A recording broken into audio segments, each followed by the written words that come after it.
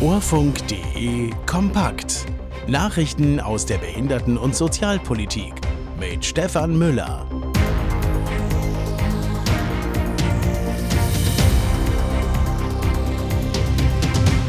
Anfeindungen und Hass nehmen weiter zu. Physiotherapieberufe bleiben für Blinde und Sehbehinderte weiter zugänglich. Fachverbände befürchten Einschnitte beim Kindergeld für Erwachsene und Österreich kommt bei Staatenprüfung gut weg.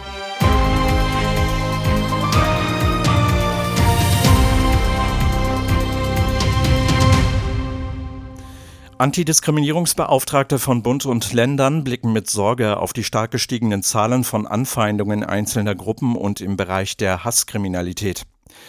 Hassverbrechen gegen Juden, Sinti und Roma sowie Verbrechen wegen des Geschlechts und der sexuellen Identität nehmen zu und mündeten auch in extremistischen und terroristischen Anschlägen, heißt es in einer gemeinsamen Erklärung. Auch würden in Debatten und Wahlkämpfen wieder Ressentiments geschürt. Oft gehe es dabei gegen Geflüchtete, gegen Juden und Muslime, gegen Frauen, gegen Menschen mit Behinderungen und queere Menschen. Das schade unserer Demokratie, heißt es in der Erklärung weiter. Artikel 3 unseres Grundgesetzes müsse geachtet und gelebt werden, lautet die Forderung. Der Staat stehe in der Pflicht, den Schutz vor Diskriminierung durchzusetzen. Blinde und sehbehinderte Menschen sollen auch zukünftig eine Ausbildung in Physiotherapieberufen absolvieren können, wenn sie keinen akademischen Abschluss haben. Das kündigte Bundesgesundheitsminister Lauterbach während eines Gesprächs mit Vertreterinnen und Vertretern des Deutschen Behindertenrates an. Die Berufsfelder sollen nur teilakademisiert werden, damit betroffene Interessierte weiter eine Chance haben. Lauterbach reagierte damit auch auf Proteste des Deutschen Blinden- und Sehbehindertenverbandes. Vor allem für blinde und sehbehinderte Menschen sind Physiotherapieberufe eine Chance auf dem allgemeinen Arbeitsmarkt.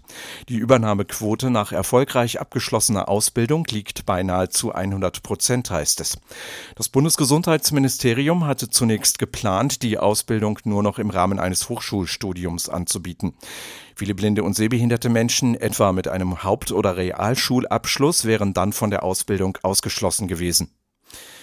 Fachverbände für Menschen mit Behinderungen befürchten Einschnitte für erwachsene Kinder mit Behinderungen und ihre Eltern. Hintergrund ist der Gesetzentwurf zur geplanten Kindergrundsicherung. Vor allem sehen die Pläne vor, das Kindergeld direkt an die volljährigen Kinder zu überweisen, anstatt wie bisher an die Eltern. Das hätte zur Folge, dass das Geld bei den erwachsenen Kindern direkt vom Sozialamt wieder einkassiert werde, erklärte Lebenshilfe-Bundesvorsitzende Ulla Schmidt im Namen der Fachverbände. Die Familien seien auf die Unterstützung von monatlich 250 € angewiesen, um die Versorgung ihrer erwachsenen Kinder sicherzustellen. Die Fachverbände fordern die Bundesregierung deshalb auf, an dieser Regelung festzuhalten. Österreich kann bei der gleichberechtigten Teilhabe von Menschen mit Behinderungen positive Punkte verbuchen. Das hat die Staatenprüfung des Fachausschusses der Vereinten Nationen ergeben. So hebt Genf das Erwachsenenschutzgesetz hervor, Verbesserungen im Behindertengleichstellungsgesetz, das Inklusionspaket 2017 und das Barrierefreiheitsgesetz, das auch die Privatwirtschaft verpflichtet, Produkte und Dienstleistungen barrierefrei zu gestalten. Der Prüfbericht für Deutschland wird Ende September erwartet. Der Bundestag hat am Freitag das Gebäudeenergiegesetz beschlossen. Damit sollen jetzt auch Pflegehaushalte mit besonderen persönlichen Umständen finanzielle Hilfen erhalten.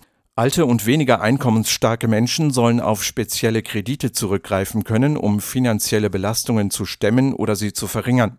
Hauseigentümerinnen und Eigentümer sollen zusätzlich mindestens 30%, Menschen mit geringem Einkommen sogar bis 70% an Zuschuss beim Einbau einer nachhaltigen Heizung erhalten.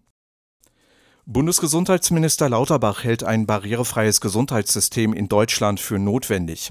Während eines Gesprächs mit Vertreterinnen und Vertretern des Deutschen Behindertenrates stellte Lauterbach einen entsprechenden Aktionsplan in Aussicht. Am 18. Oktober soll es eine Auftaktveranstaltung geben, in der die Weichen für den Aktionsplan gestellt werden sollen. Großer Handlungsbedarf wird unter anderem im Bereich der Arztpraxen gesehen. Sie sind weitestgehend noch immer nicht barrierefrei. Und das waren die Meldungen, Redakteur und Sprecher Stefan Müller. Diese Meldungen stammen unter anderem aus dem Infopool der Kobinet Nachrichten von Horus Aktuell und DBSV Direkt.